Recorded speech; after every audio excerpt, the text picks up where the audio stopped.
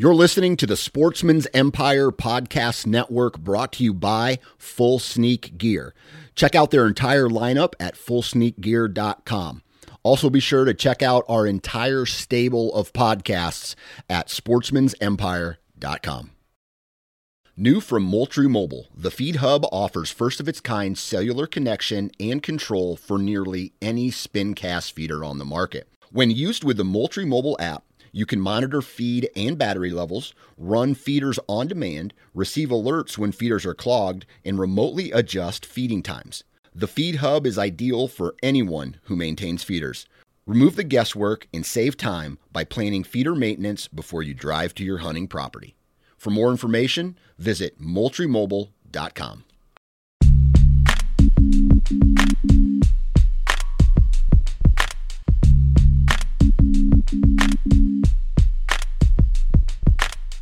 Welcome to the Nine Finger Chronicles podcast, brought to you by Exodus Trail Cameras, the #1 podcast for bow hunting product information and hunting stories from across the nation. And now, here's your nine-fingered host, Dan Johnson. And we are back on a Monday. Hopefully everybody had a great weekend. I know in Iowa here it was hot as balls. And so what did I decide to do? I finally got around to doing some deer stuff. I got some trail cameras hung up. I got some mineral stations refreshed. And I should be good to go for another week until I get some more trail cameras in. And then I'll go and hang those up as soon as I possibly can. But it's the Velvet Rut, my friends. So if you have a trail camera, go put one out and watch your deer grow. This is one of my favorite times, other than shed hunting, and not counting the hunting portion of it, but checking trail cameras in the summertime and going shed hunting are probably close ties for whitetail related activities that is not actually hunting. So I love checking my trail cameras. I love participating in the Velvet Rut, and that makes me happy. Now, today's podcast, right? Mathews, and we're going to be talking to a couple really intelligent gentlemen. One is Gary Simons. He goes way back. He's going to talk to us today about some of the history, not just of Mathews and their company, but of the compound bow overall. So he has a lot of interesting information to share with us about how the compound bow was introduced into the archery industry, what people's reactions were to it, and then he talks about his journey with Bear and with Mathews. And then we also talk with Mark Hayes. He's an engineer, and we discuss the ins and outs of what they do to come up with a new bow every year, what they're trying to accomplish, the research and development, the engineering portion of it. So what we have today is just a really in-depth, detailed look, not only as Mathews as a company, but as what it takes to make an extremely, detailed product, an extremely, what I'm saying is to make a bow year after year that lives up to the brand name that is Mathews. So really, really cool. A lot of information. If you're a gear nut, you're going to love this one. But before we get into today's podcast, we're going to talk with Fred Doherty of Wasp Archery about what makes their blades so special. What makes a Wasp broadhead blade so special is that for 40 years we have come up with the perfect combination of stainless steel, the hardness of that steel, the angle at which the last edge is ground to, and then the final millimeter of that edge is honed with a very fine wheel to an even greater angle. The sharpness of any blade, whether it be a surgeon's scalpel or an axe, is determined by that last angle. It has to be a combination when it comes to a broadhead of very, very sharp, but also very, very tough. so that the blade itself doesn't break, and so that the sharpness causes hemorrhaging like it's supposed to when you shoot an animal. And there you have it. If you guys want to find out more information about Wasp broadheads, visit wasparchery.com. And if you are a listener, if you're listening right now, that makes you a listener, enter the discount code when you buy your Wasp broadheads, 9 fingers. That's the number 9 followed by the word fingers, no spaces. And you're going to receive $20 off of your purchase. So that's, 20%. I'm sorry, 20% off of all broadhead purchases by entering the discount code 9fingers on wasparchery.com to buy their broadheads. And I'm repeating myself now, but 20% off for broadheads is pretty kick-ass. Thanks to the guys at Wasp. And now the moment you've all been waiting for. Let's get into today's podcast with Gary Simons and Mark Hayes of Mathews. Alrighty, guys, this is a big one. On the phone with me now from Mathews Archery is Mark Hayes and Gary Simons. Is that correct? Simons, Gary Simons. Again, guys, you're going to learn I'm horrible with last names. I think I screw up a last name on every episode of this podcast. But, hey, first off, I want to say thank you guys for taking time to come on the podcast. Absolutely. We're happy to be here. Thanks for having us on. Yeah, no worries. All right, so Mathews Archery, right? Big company, notable company. Lots of bows get sold every year, but those guys, I mean, Mathews had a starting point at some point, and that's a little bit why Gary is on the phone with us today. And before we get into all that, Gary, why don't you tell us your story, your background, and a little bit of the history of how you fit into this archery game? Well, I've been doing it for a number of years. Back in the mid to later 70s, I did consultant work and that for a couple different people. One of those turned out to be Bear Archery. And in 1979, based on some of the work I did for them, they invited me to come down and not only explain it to them, but they made me an offer to go with them. So I ended up leaving wonderful state of Wisconsin and moving down to Florida and opened up the new plant with them in Florida. They made the move from Grayling down to Florida, and I moved from Wisconsin down to Florida in '79. And I ended up being Vice President, Engineering, Research, and Development down there for over the next 20 years that I was with them. And that's basically what first put me in contact with Matt McPherson. His first archery company was McPherson Archery. I don't know how many people know that. I would suspect they might think that would be something that would happen with the last name McPherson. But when I saw that in about 1985 there was some magazine advertisements and that there was a new player in the archery area, bow manufacturer called McPherson Archery. And when I saw that got my attention because being a hot rod guy and automotive guy also, I thought maybe that this company McPherson that makes McPherson struts all of a sudden got interested in archery products and there's going to be a lot of money behind them in that. So I called McPherson Archery and had my first conversation then with Matt McPherson, and that's where we first had a conversation, he and I. And then about 5 years later, Matt decided to give me a call when he came up with his next bow concept.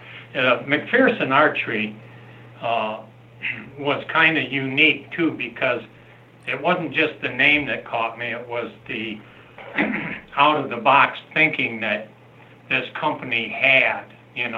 They came out with the McPherson Intercam, which was a totally new concept to compound bows.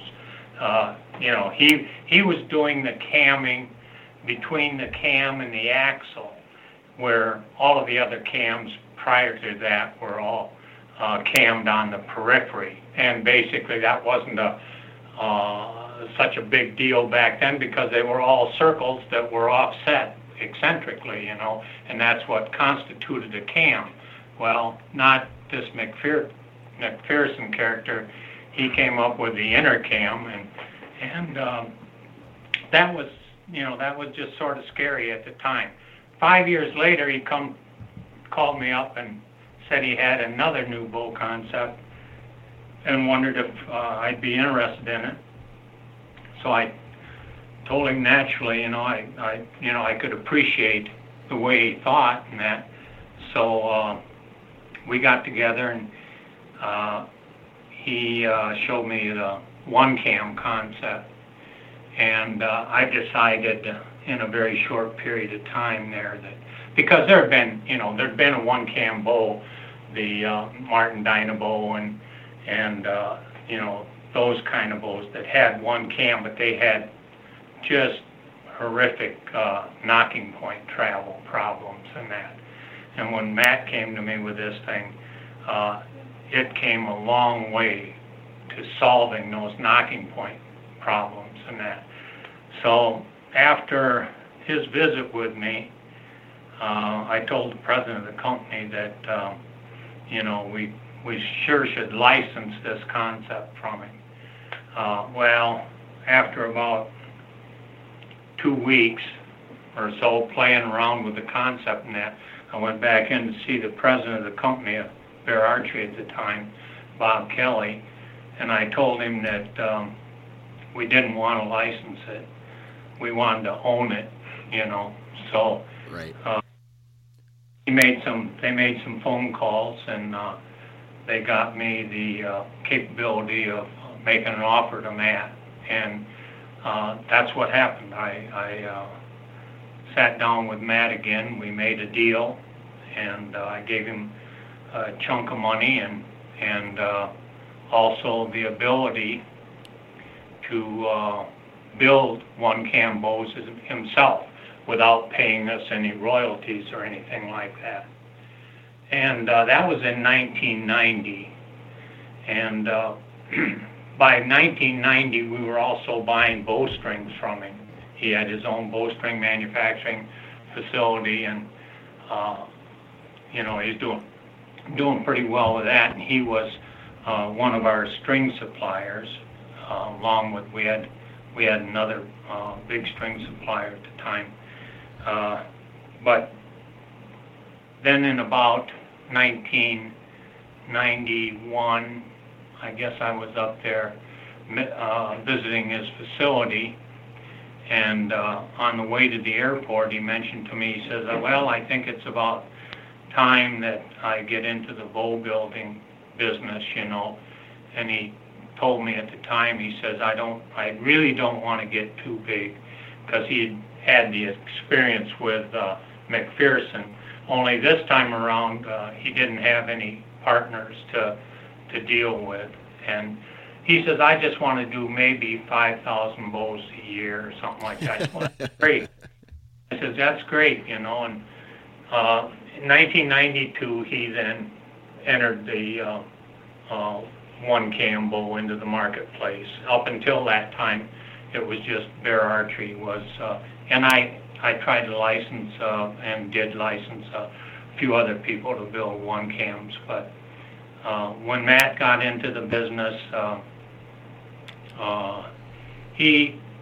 Matt has I don't know if I mentioned it, but this guy really thinks out of the box, A lot of people business consultants and all that nowadays are telling you, well, you got to think out of the box if you're gonna, grow your company and that kind of stuff. Well, Matt doesn't know any other way to think other than out of the box, and that's why things like the Intercam happen and OneCam, the way he did it happen and that kind of stuff. So part of that is the way he marketed his product, the way he advertised his product and everything.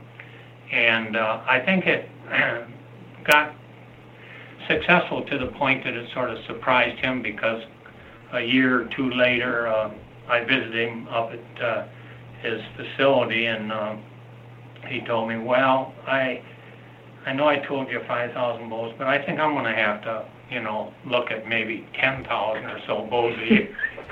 And it just got bigger and bigger from then. I mean, the guy is, he's a true innovator, and he knows not only, what's happening in the industry a lot of the times, but he gets these insights as to where he should be going. And a lot of times he spends a lot of time, a lot of effort, a lot of hours in designing and prototyping and things like that. And when we came out with the perimeter weighting, when he came out with the perimeter weighting, I was still at Bear Archery, and I thought, wow, now this is another concept, because people, there's a lot of people that think they understand things about archery equipment that necessarily don't have the inside track, like adding weight to the limb tips and that kind of stuff is going to have an adverse effect on bows. Well, he added weight out at the limb tips with the perimeter weighting concept and that, and found that there could be some improvements in that. And his first perimeter weighting attempt, I think he built 134 different cam designs and perimeter weighting to find out, going backwards, that he had actually hit the right combination and the right design at about 129. And that doesn't bother him a bit. I'd say as recent as 2 or 3 years ago, we had several bushel baskets full of cams when we were looking at another new design. So he'll put the effort into it, and it isn't ready for the marketplace until it's right. And that's part of it that I really appreciate, and one of the reasons why I'm working with him. I enjoy it. The guy has got a good grasp on not only the engineering side of things, but the marketing side and financial side and that kind of stuff. He stays on top of what's going on. So, Gary, back when you said he introduced the Intercam and then later on the OneCam bow, at the time, was that really big news in the archery industry? I mean, was that a leap in innovation? Well, the Intercam was different because it was a different way of doing it. Now, it didn't have the impact in the industry that the OneCam did, okay? Because at the time Matt had McPherson Archery, he had a couple partners with him, and they didn't have the same mindset as he did as far as, how you should introduce the product, advertising, marketing, and things like that. And the Intercam was a real different situation as opposed to what was in the marketplace. And it would have taken a lot more education for people, for the concept to catch on. And realistically, in hindsight, we've done probably much more innovative things than the Intercam since then. But when he came out with the OneCam, then he had, all of his ducks in a row, and he didn't have any help in the way of partners to make the decisions on what he could do as far as marketing, and he got on right away with machined handles and the new one-cam system, and it was just one innovation after another. And with his mindset and the way he saw how to introduce products into the industry, his company it grew like wildfire. We were in Inc. 500 fastest growing companies, when we moved here to Sparta and started doing business in this area. Right. So from your time spent with Bear, all the way from day one for you till today, how have you seen the archery industry, specifically compound industry, change? Well, you got to understand, I was there in the beginning. You realize April of this year marks the 50th anniversary of the first photograph in an archery magazine of a compound bow. Wow. 50 years ago, come July, was the first advertisement in an archery magazine for the sale of a compound bow, the Allen compound bow. And Tom Jennings was building those compound bows for Allen at that time. So really, this thing's only been around for 50 years, and there's been a lot of improvement over the years. You look at the mechanical efficiencies of what it is that we're producing today versus the early compound bows. The early compound bows only had some of them 15-20% let off, okay? And for a number of years, even the NFAA restricted, after we got the NFAA to accept the compound bow to be usable, the NFAA had a limitation on let off at 50%. And so there's so many different things that have happened to get us to where we are. The compound bow was a significant advantage because now you could store more energy. The archer could put more energy into a system, and consequently that energy hopefully went into the arrow, and it did. You could shoot lighter weight arrows with compound bows, and you could put more energy into the system, so arrow velocities increased. But early compound bows, some of them had hysteresis levels of say 11-12% is probably one of the worst I've seen. Nowadays we're talking about hysteresis in our bows that is unbelievably low. So I tested some of our bows at 3%. Mechanical efficiencies of the bows from the early bows to date has gotten much better. We're launching arrows now that weigh 5 grains per peak pound of bow weight at efficiencies up as high as 86%. That's unheard of, and if you shoot heavier weight arrows, hunting weight arrows and heavier weight arrows, that in some cases gets into the low 90s percentile, So I don't know as you can actually find another mechanical device that is operating in the efficiency area that we're operating today, Right. That's pretty exciting, And then, as an engineer, is it your goal to design equipment, past, present, or future, to try to hit that 100% efficiency?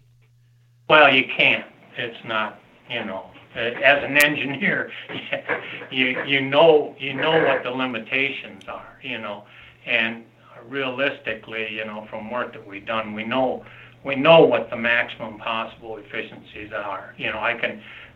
we can test any bow that's in the marketplace and tell you what its theoretical efficiency could be, and none of the theoretical efficiencies really get up much more than 95%, and almost all of them have no way of ever approaching that. If you say to reach your theoretical efficiency, you almost have to shoot an infinitely weighted arrow. In other words, if you shoot a 10,000 grain arrow, there's a possibility that you could hit in low to mid 90 percentile theoretically. It just doesn't. That curve, the curve of bow efficiency, is an asymptotic curve, and that means that it goes up, but it starts leveling off, and it never actually reaches the theoretical highest value. I don't know, probably too much. Well, my mind is blown. I'll tell you that right now. I need, as soon as I get done with this podcast, I'm going to go do some research on that curve you just mentioned. Okay. But you got to understand too, Dan, where the energy is being lost and why you can't ever get to 100 is everything has energy. So sound, vibration, all that's energy, and the energy or friction, things like that. So the archer is going to input his energy to get the bow to full draw, but there's things that just happen that you can't overcome. Right. Okay. So crazy. Put that in the back of your head, Mark, because I want to get back to that in a little bit. But Gary, you mentioned 50 years ago the compound bow was introduced. What was the reaction from the archery community of that first compound bow? Oh, it was. I can say it was a little mixed, but it was mostly negative for a lot of people because they were all traditional archers, right. and there was opposition to changes, and we went through other things like the introduction of sights to archery equipment, and the introduction of release aids. Release aids had only been in the marketplace for a few years when the compound bow was introduced, So there were still people fighting over use of release aids and that, and finding the proper place for them in the use of archery equipment. So it took a lot of time to get. There's a natural inertia in archery. There's a lot of things like people say, the curve of the bow and the flight of the arrow and that kind of stuff, and you get into these people that just don't want to change anything. So that posed a problem for the compound bow for a number of years. And the compound bow, as it was introduced back in late 60s and that, we had to make compound bows longer than what we make them today because people were going from longer archery equipment to shorter archery equipment. And if you made something too short, there was even some inertia when the traditional bow manufacturers tried to shorten up the length of traditional bows so that they'd be easier to manage in wooded areas and stuff like that. Now you're shortening it up. The early compound bows generally, for most people, was probably about 48-inch axle to axle, but some of the early compound bows, like made by Wing Archery, Ramco, Bear Archery, were 56 to as much as 58 inches axle to axle. Okay, because you have to also remember that more than 98% of the people shooting archery at the time the compound bow was introduced were shooting fingers. Right. I started with fingers. That's right. And one of the things that they the shooting public would scream about would be finger pinch, too tight of a string angle and this and that. So you see, there's been a natural gravitation in getting to where we are today. Most people that shoot compound bows are shooting D-loops, and at the time I joined Bear Archery in 79 and the early 80s and that kind of stuff, still 90% of the people were shooting fingers, okay? Wow. So that has a lot to do with how the compound bow could be allowed to progress. You have to re-educate people as to the benefits they can have and get them to move in that direction. There was another thing that happened that really changed arrow launch velocities, and efficiencies. And that happened in the 80s also, and that's the introduction of synthetic string materials, up until the introduction of synthetic string material. I mean, obviously, Dacron, there was Dacron B35, Dacron B50, but at the time the compound bow was entering into the marketplace, the bowstring material was Dacron B50, okay, which was a pretty darn good bowstring material. But then when things came along like Kevlar is a lot less extensible, there's less energy eaten up in the system, and you could get higher arrow velocity. So immediately, like, say, people like FITA shooters and that went to Kevlar because they could get that additional arrow velocity. Unfortunately, Kevlar only lasted about 1,500 shots, and then you had to put on a different bowstring. Well, that doesn't work for bow hunters and things like that. So Kevlar never made much of an impact in most archery equipment. But even then, in the mid to late 80s, there was a company that came out with a bowstring that was KevDAC.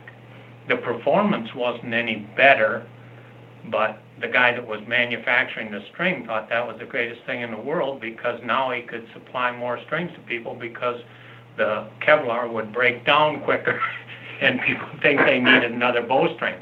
But with the introduction of Spectra materials, Dyneema and Spectra, that was as big a change in arrow velocities as, like, say, program cams, Right. And a lot of people don't realize that. I happened to have built a bow at the time and introduced it just prior, a year or two prior to the advent of Spectrum materials. And that bow was kind of interesting because it was built to be a target bow in that, but its efficiency wasn't as good. It was a program cam, and with B50, it was one of the first bows with a string all the way around the cam and things like that. And with B50, that thing was not nearly as good a performer. I later put some Spectrum material on that same bow and got a 14% increase in performance of that bow, So there's a lot of things that have got us to where we are. There's been a lot of developments. That's awesome. I wish you could see my face right now because I'm literally smiling from the technical talk that you are sharing with us today, and I know that the hardcore listeners of this podcast are smiling too. This is awesome. But with the introduction of that initial compound bow, was there a correlation to the increase in bow hunting at the time? Did the initial compound bow spark something where now more people were bow hunting? Did you have any knowledge of that? It wasn't instantaneous or anything like that. It progressively got.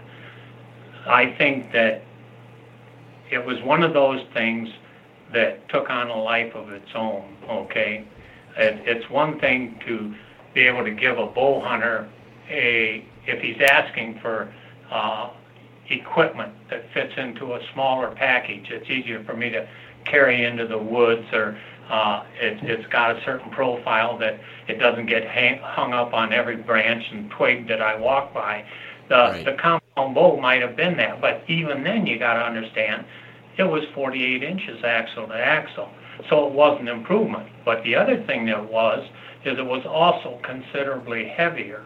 So the mass weight of a compound bow was much more than that stick bow that he's been used to carrying, So what happened is that as people became more and more, when I was shooting a lot of target archery, after the compound bow had been introduced, there were target ranges that wouldn't allow you to use a compound bow on them, Wow. So there was a lot of inertia that had to be overcome, but more and more people began to realize what the benefits of the compound bow was. And it was nice. For the first time, women could shoot the 80-yarder and things like that, So as people learned more about the compound bow, it was just natural that it was going to be an instrument of choice for the bow hunters, Right. So now kind of circling all the way back to Mathews, Gary, when do you feel Mathews really had a grip on the archery community, and the people who started using compound bows knew Mathews and knew that they were going to come out with new and innovative products every year? Well, I think that's one of those things that's kind of interesting too about Matt, is that he was building a good product, and he was real sharp in advertising, and it was a period of time also there where a lot of the major archer manufacturers they had withdrawn some of their support from, like, say, target archery and things like that.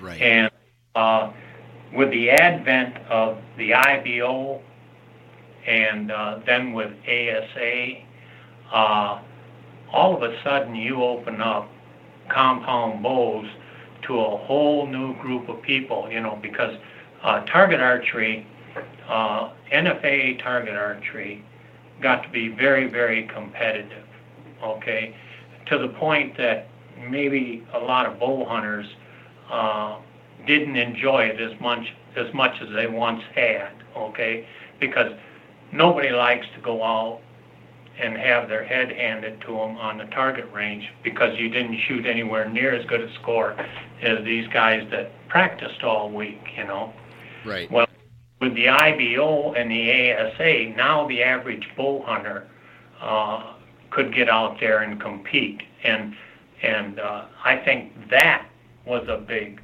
impetus to that compound bow, and that really promoted a lot of growth in both hunting and in the acceptance of the compound bow. And what Matt did is he saw the IBO and the ASA as a wonderful tool to use in advertising, and he put on a good shooting staff. He had people who wanted to shoot the equipment he was building. He put on a shooting staff, and when people see people winning with a certain type of equipment, it tends to be motivational for them to give that a try, Right. And I think that helped a great deal too in getting more of our equipment out there and getting it into people's hands. And he, like myself, is a big believer in pick it up and shoot it, and see if you like it. Right. If you're going to buy a bow, you go in the store and you buy a bow just off the rack. How do you know what you've got? You should shoot it, experience, and see if you've got what you think you purchased. And when they do that with Matthews equipment, it's just led to success. Right. That's awesome. Now, Mark, I didn't forget about you here. In kind of transitioning from, the early days of the company to the present, and, Gary, feel free to step in once Mark is done here, but, every year you guys have to sit around a table, whether that is, with the president, owner of the company, with marketing, with engineering, and you have to come up with some kind of new design or a remix, basically, of a old design. What do those conversations sound like on that table when you're trying to come up with a new innovative idea for the next bow? It depends on the year. They can be pretty interesting, but it's a combination of a lot of things when that happens. And the main contributing factor, though, is Matt and his genius. He's he's still super involved, and he kind of just lets his mind go. And he's been thinking about things that for years that he's like, I want to try that, and he's just waiting the right system to try it on, and he'll be tinkering and things like that, and he might just find the holy grail, and this is what it's going to be this year. At other points, and that's usually like magical years, really, when that happens. At other points when we're sitting on great technology that we feel is the best in the industry, it's just time to refine it. How's the market feeling? Where's everyone's opinions going?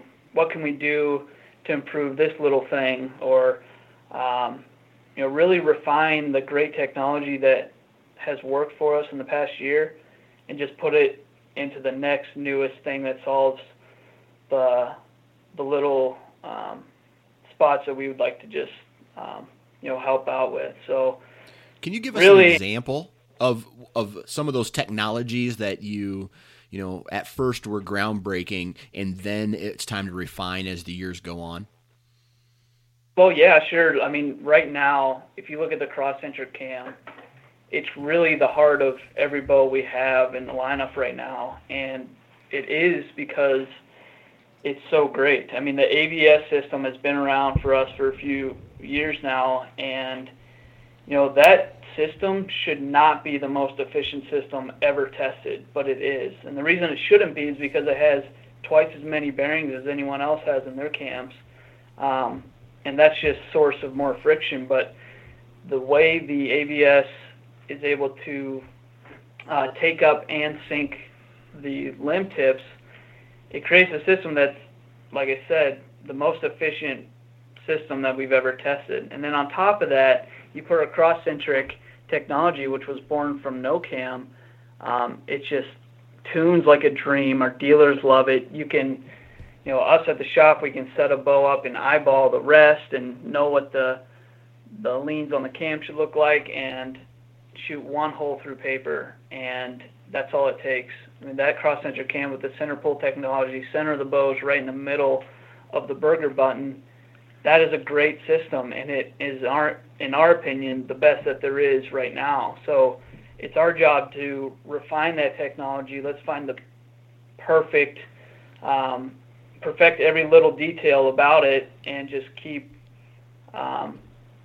working with it because it is the best currently. And that's one example of, things. And there's things we stick with, like the harmonic dampeners and stabilizers. We've changed the weights on them and things like that, but really there isn't a better vibration dampening system in the marketplace. Okay. And it's become a staple for us too. So, and I could go on about some of the technologies, but right. So in some of these meetings, the initial meetings, like, okay, here I have this idea, or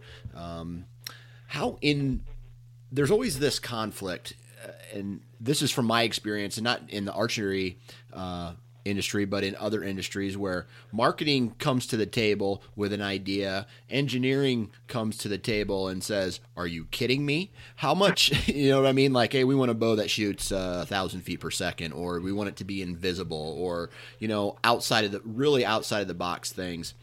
As an engineer, is it your team's? What is it about your team that has to maybe wrangle in marketing or wrangle in somebody else and say, listen, it's simple physics? Yeah, I mean, it helps when the guy who is the head of our team has also got an engineering mind. Yeah, I was going to say, Matt is both in that he has a marketing mind and an engineering mind, so he's flying. But we do get marketing coming up here with ideas, and at times, just like you described, it's almost laughable. Like, guys, that's not going to happen. But what's cool, and we've all taught ourselves to do this, is to just let it sit, let that idea sit, because although their idea might sound crazy and completely impossible, it spurs another idea, and it's really cool how that can happen.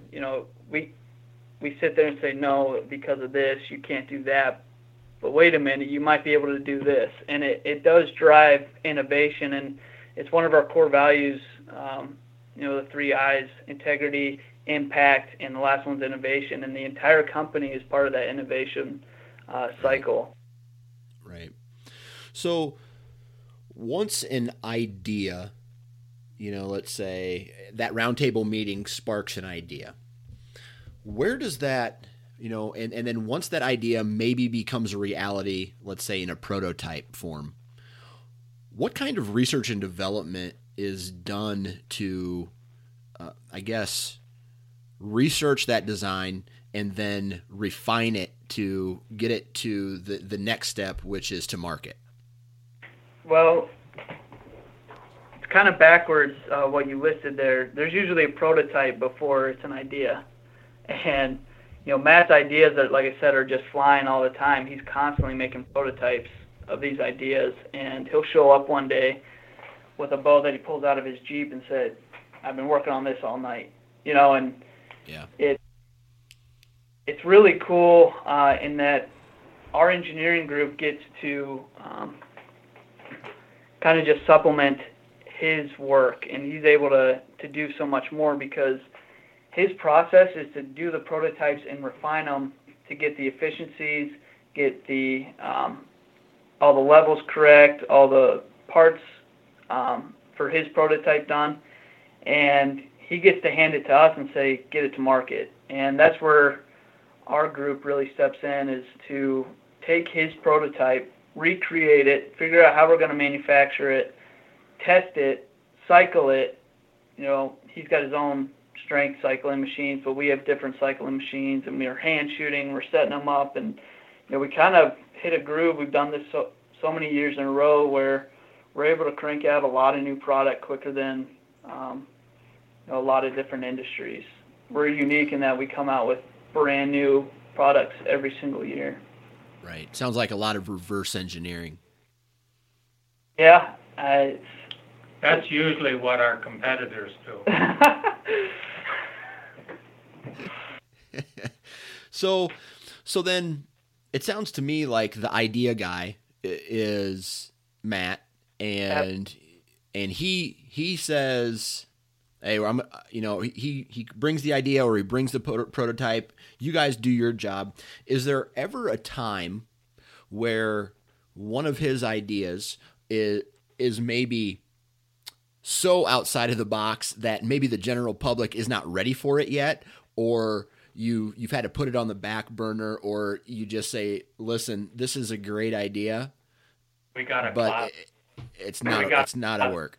Full of those.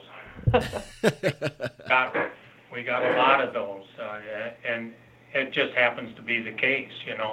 I mentioned it before. So you have to bring the buying public along with you, right. Educate them and introduce some things in a fashion that they are acceptable. A good example of that is parallel limb bows. Matt had a parallel limb bow. Gosh, I don't even know the year. Back in the 90s. Yeah. But it was just so radical that if you put our bows side by side from that day till now, they progressively get more parallel, more and more, and just kind of, like Gary said, bringing the buying public along with us to get to that. We knew how good it would be eventually for canceling vibration and other benefits, but it's too radical almost to just do that. Right. So do you feel that Mathews sets the tone for the rest of the industry as far as, you know, keeping up with the Joneses, so to speak? You know, everybody comes out with a new bow. Every year, it's almost like if you don't come out with a new bow, you're treading water and you're not swimming. I think, there's great innovation all over the industry, and yeah, that's a position that different people enjoy at different times, you know. And if you're really good in the industry, then you're not only creating your own stuff, you're building off of what your friends in the industry are creating too, you know. Right. It's not like one particular manufacturer completely dominates the industry, you know. It's just there's several of them that have the majority of the market share, but nobody is going to take over the industry. Right. And we applaud great engineering too, Dan. There's been fantastic innovations in the marketplace that have got us to where we are here, where we as bow hunters are just absolutely spoiled, and it's awesome, the technology that is out there right now. It's Mathews' job to just continue to innovate.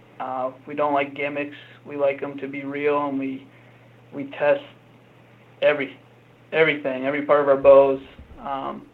We're always trying to improve so that we never take a step back, and that's kind of where push the envelope. Yep, and then like Gary said, we just challenge the consumer to shoot them all side by side because we're confident in our product, and we're proud to have it out there. Right. So as you guys kind of continue down this path of innovation, design, and engineering, you know, you guys have taken with you a loyal following of people in the industry and I guess consumers, so to speak.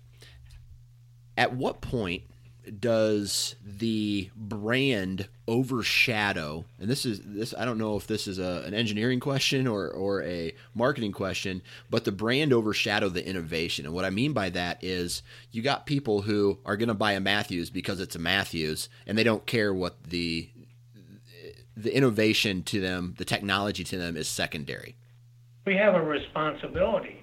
All it is that it makes us very aware of our responsibility. We have to keep trying to make the most innovative and the best products out there. It pushes you more, you know. Right. You work harder.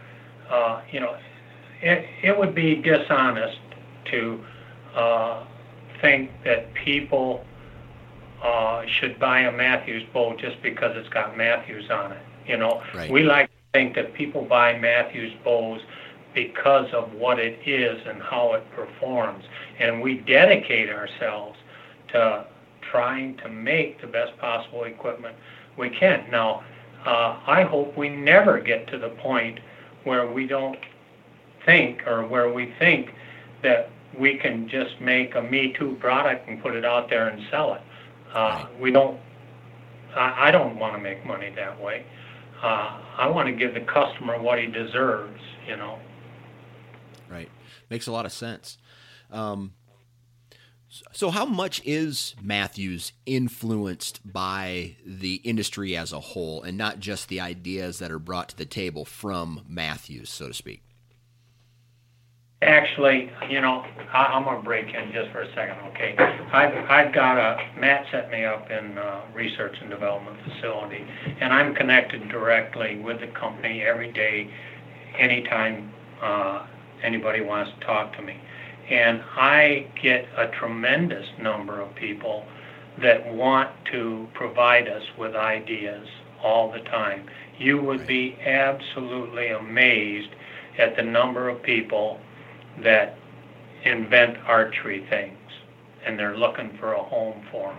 So one of the things I do is that, and we have always, is remain totally open-minded about what's going on out there. We probably, in some cases, we probably know more about some of our competitors' products than they know about their products. But you have to do that. That's what it takes to be able to give the customer the kind of product that he deserves, okay? And in the same vein is that, wouldn't I have been just in great condition if I'd told the guy on the other end of the phone that told me he had a new idea for a compound bow, that no thanks, we know everything there is to know about compound bows, and miss the boat on something like the one cam, Right. That's not the way we operate. We realize that, number one, look at the patent office. All of those patents that are out there, there are a tremendous number of them that came about on concepts that were developed in somebody's garage at one time, So when somebody gets so large that they think that they know everything, and or everything there is to know about something, then I think you stop making progress. And that we're not going to put ourselves in that position. So progress, in a way, is also influenced by science, right? There is an equation in front of you, and you have to figure out how to make that equation the most efficient as possible. Do you see a plateau coming from an innovation standpoint in the archery industry? And any of you guys can answer that. I don't know. It depends on, I guess, what sense you're talking about, a plateau. Like efficiency, speed. I see bows coming out lighter and lighter every year. There's a variety of things that consumers look at that help them make the decision on what bow they're going to purchase. But I had a conversation with an engineer from Bear Archery on a podcast, and he mentioned the equation of brace height and axle length and limb poundage. There's a point where if you want, let's say, speed, for example, a 1-inch brace height is going to be damn near impossible to sell to a consumer, right? Because it's going to be so difficult. Sure. Yeah. Well, we tried that once at Bear Archery. You remember the Delta V? That had that was innovative design. That was probably the lowest brace height bow ever sold, definitely at the time in that. And if you'd gone much lower, you could have maybe cut a guy's wrist off or something. But there's certain limitations like that.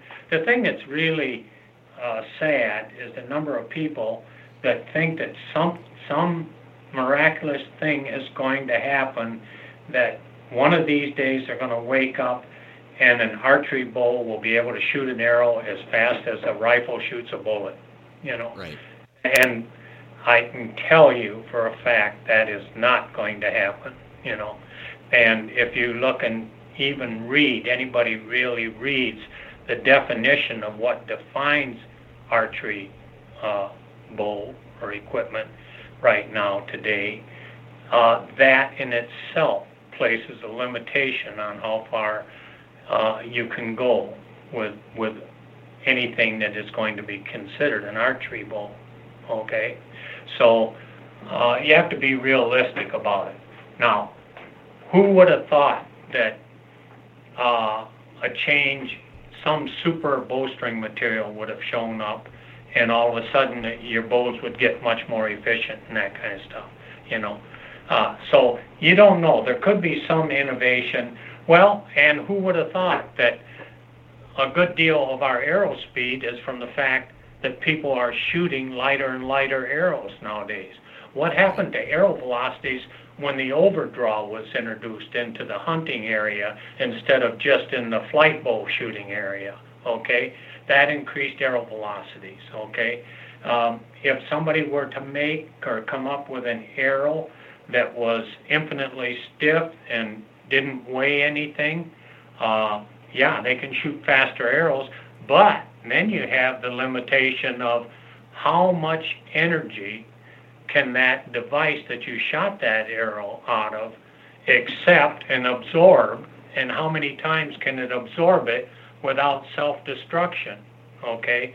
Because that's an area that we were approaching back in the, I think, 90s, and that's why there are things like 5 grains per peak pound of bow weight arrow recommendations, and it was based on, at that time, the fact that most of the bow handles in the marketplace were die-cast magnesium, okay? And people were experiencing bow handle failures and that because they were shooting too light arrows. Well, now we've gravitated to 6061 T6, 7075 aluminums, and we can absorb more energy after the impact. But at Mathews, we've taken another look at the other side of that equation too, and said, let's make the system as efficient as possible so that we don't have to absorb as much energy with it also, you know. Because realistically, product liability and consumer safety is a big thing to look at, you know. We have to be conscious of that too. And realistically, you don't want to have the consumer doing things where he can hurt himself, you know, because realistically, a lot of them don't think about that, you know. Right. And so, you know, yeah, I think that when it comes to maximum arrow velocities and that kind of thing, it gets tougher and tougher to make gains every day. Right. So, elaborating on that just a hair, but at a different angle here, how much?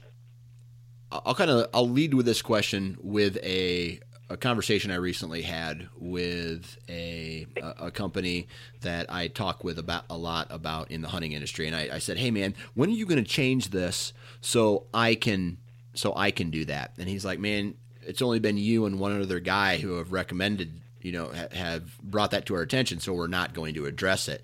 However, we have had hundreds of people, you know, address us about this, so that's where we're going to put our attention." When it comes to design, innovation, engineering, how much of your ear is captured by the end user, by the consumer on, let's say, change for a future bow?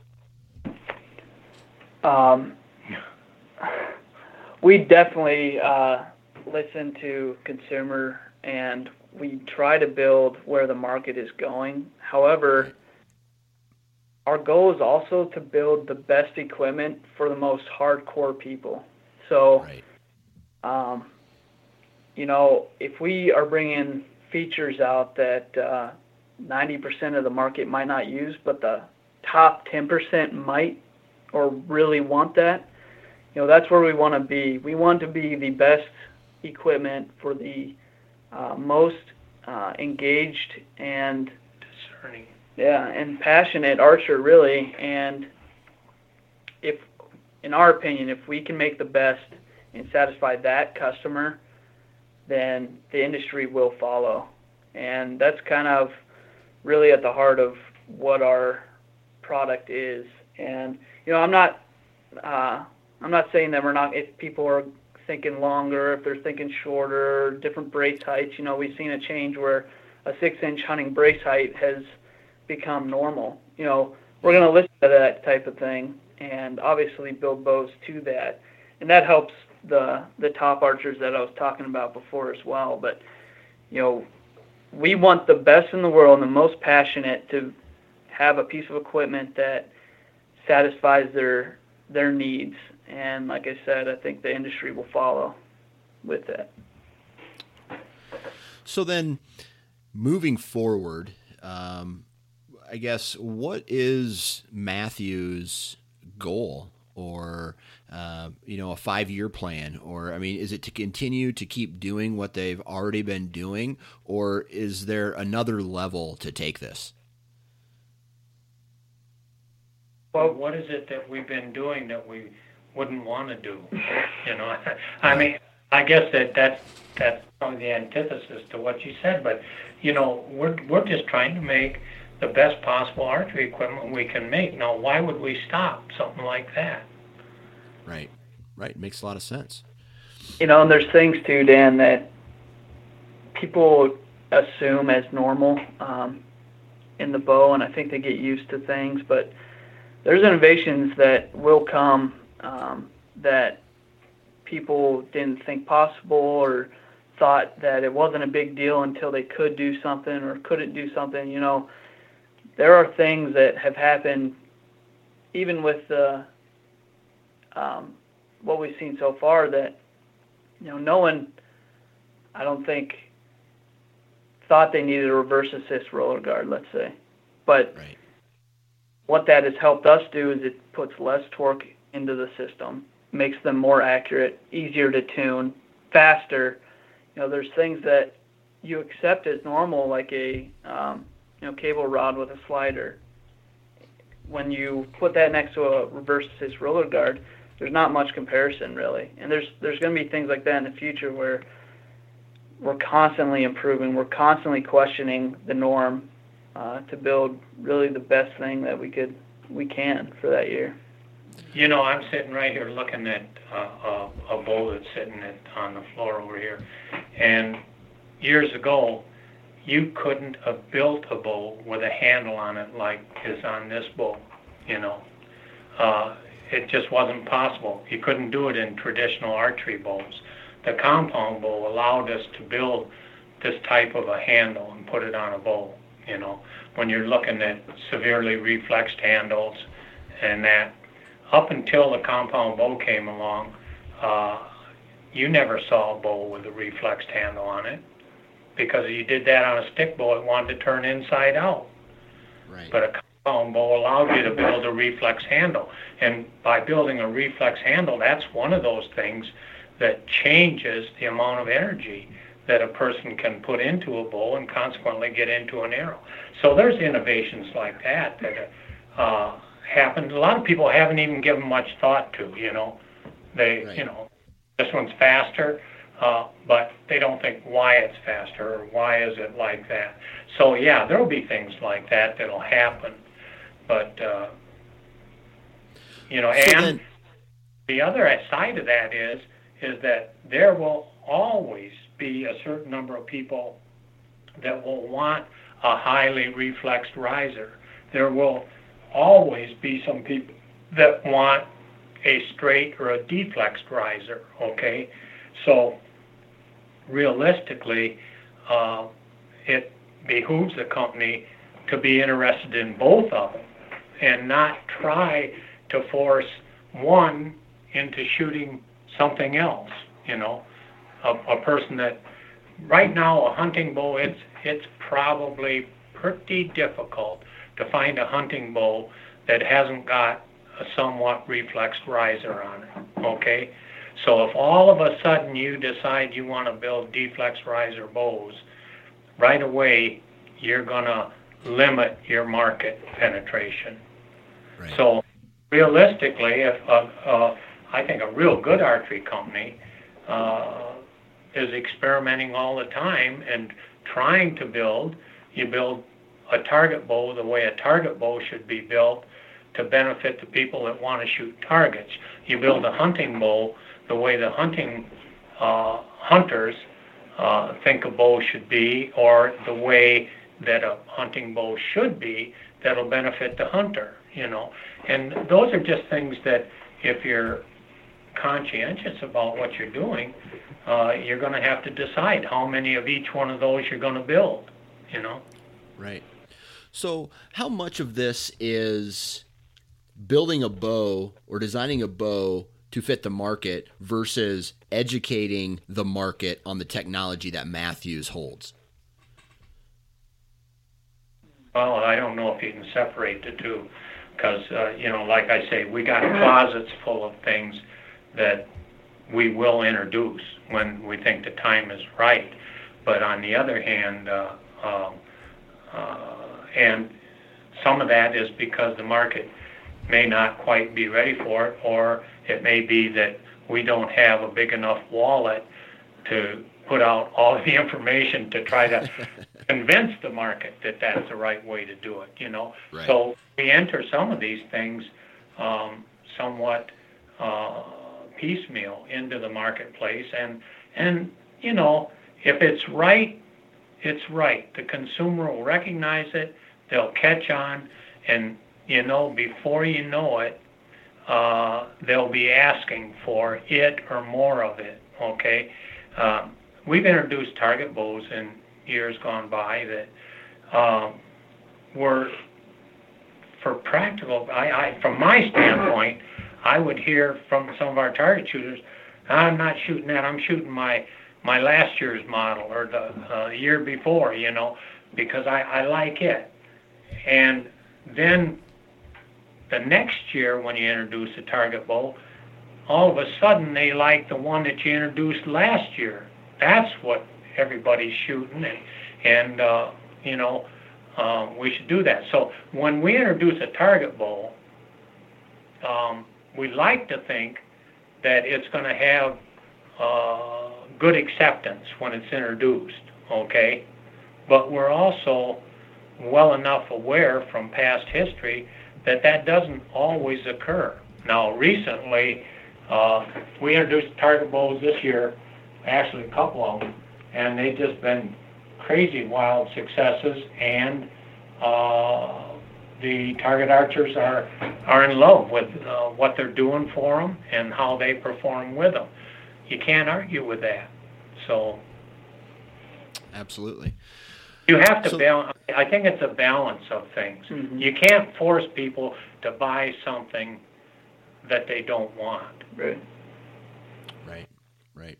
So is there any type, I know that, the 2017 bows are out now, but is there any type of information that you can share with the listeners? And I'm not saying give away secrets, but maybe share. Going to happen. But maybe give some insight to maybe what's coming in 2018, or maybe, hey, pay attention to the riser or pay attention to the cam. There's going to be some changes coming your way on those categories. No, we can't. I think the only thing we can disclose is that we're about neck deep in new products. But we are excited about the fall, and we think we got something that a few things that the market's really going to recognize as improvements. So Matt always tells people that ask that question that he could tell you, but he'd have to lock you up. And but neither Mark nor I are going to tell you anything because we don't want to be locked up. Well, I got 2 kids and one on the way, so being locked up probably sounds like a good idea some days. But then, I think lastly, with all the different bows that are out there and all of the different options for bows that are out there, whether you're a speed freak, whether you are, you like the slow and steady game, whatever kind of archer you are, why should somebody choose a Mathews bow at the end of the day? Well, for one thing, all our bows are purpose-built. So no matter where you are in your archery passion. No matter what you do, if you're even between IBO and ASA target archery, I mean, there's going to be differences in bows, and we realize that not one bow is going to be the perfect bow for everything. Our goal is to make purpose-built equipment for very specific needs. The technologies that we're using currently in our target bows and in our hunting bows, you know, we build them into our hunting bows, and then on the weekends they're winning tournaments, is kind of what we say around here. The same exact technology that are in the hands of the most precise archers in the world is implemented into our hunting bows as well. And, you know, that is a staple for us, and there's things that people overlook. I mean, even if you just look at our axle system, there's nobody using 1/4-inch axles. They are huge and beefy. We're using giant ABS bearings and big 5/8-inch bearings in the cams, and our 0T axles to shim the cam to tune a bow to anybody's form, anybody's arrow. I mean, that's just the axle, and that goes unnoticed, but the guys that are putting in tens and tens of thousands of shots on these bows do notice it. You know, we build these things to be as robust and as solid over time as possible. Our short, wide limbs are incredibly torsionally resistant, and they sit super tight in our cups with the winged pads. They actually have grooves that the limb gets pushed into those grooves, so it's a press fit. You know, these things make a difference on the tournament line and make a difference out in the field. I mean, if you take a tumble or you drop your bow, you know, the Halon, I'm going to use that as an example. We didn't get done with the Halon and say, oh no, it's a little bit heavy. You know, it was purposely built to be the most rugged, the most tough bow out there, because that is so important. You got to get that thing tuned and sighted in and be able to trust it, because if you cannot trust your equipment, you know, you're going to have problems, and you're constantly in the back of your mind going to be thinking about that. I dropped my Halon 32 out of the tree stand this year, and it took a long fall, and I picked it up and nothing moved. It's that feeling, it's that confidence that is built into these things that I think is so important that people overlook, in my opinion. It's nice to build a bow such that whether the hunter or the target archer, when he shoots it, if he misses, we know that it wasn't necessarily the bow that caused the miss. You know? Right.